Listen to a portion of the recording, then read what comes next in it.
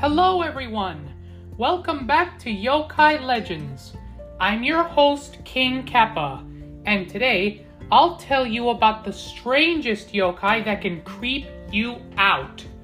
First, Yao Bikuni, the ancient nun. Next, Tamamo no Me, the fox woman. After that, Umi Debito, the prophetic sea monster. And finally, Mumashika, the foolish horse deer. So, let's get started. Season 8, Episode 7, Stranger Things. Yao Bikuni, the ancient nun.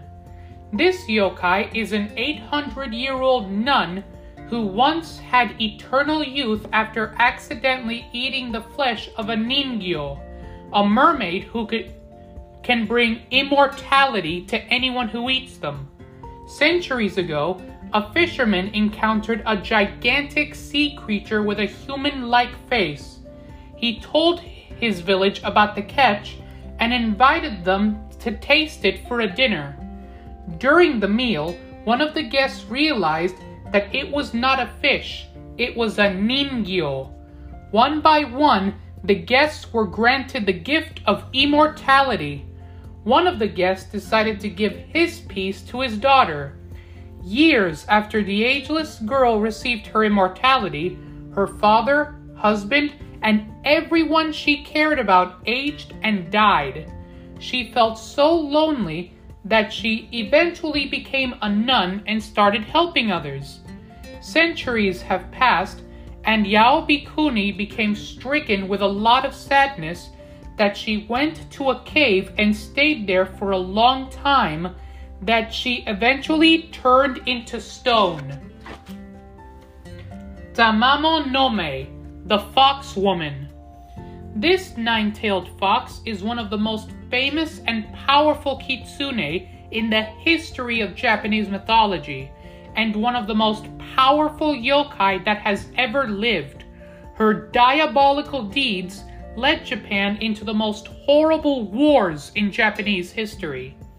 Because of that deed, Tamamo no Me is one of the Nihon Sandai Aku yokai, the 3 terrible yokai of Japan, alongside Shuten Doji, the Oni king, and Emperor Sutoku. This creature was born in China instead of Japan over 3,000 years ago. Not much is known about her early life. However, she became a powerful sorceress. After many more centuries of using dark magic, she became a 9-tailed kitsune with extreme power and magic. Not only did she manipulate others, but she used her charm to influence world affairs. Umi Debito, the prophetic sea monster.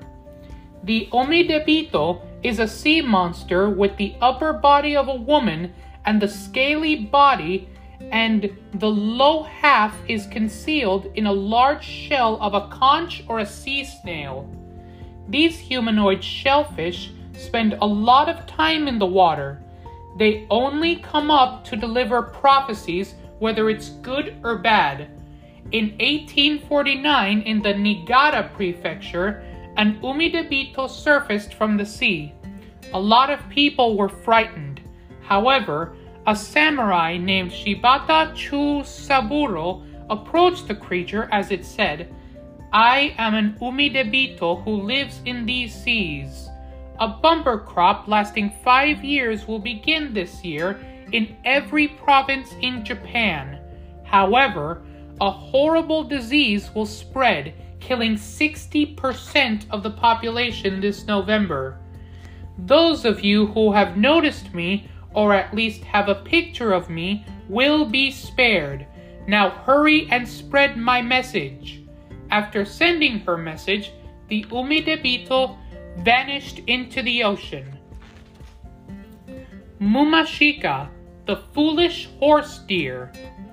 The Mumashika is a hilarious monster with a cycloptic head, resembling a horse with a horn on its back of their head and a mouthful of fangs and a deer-like body.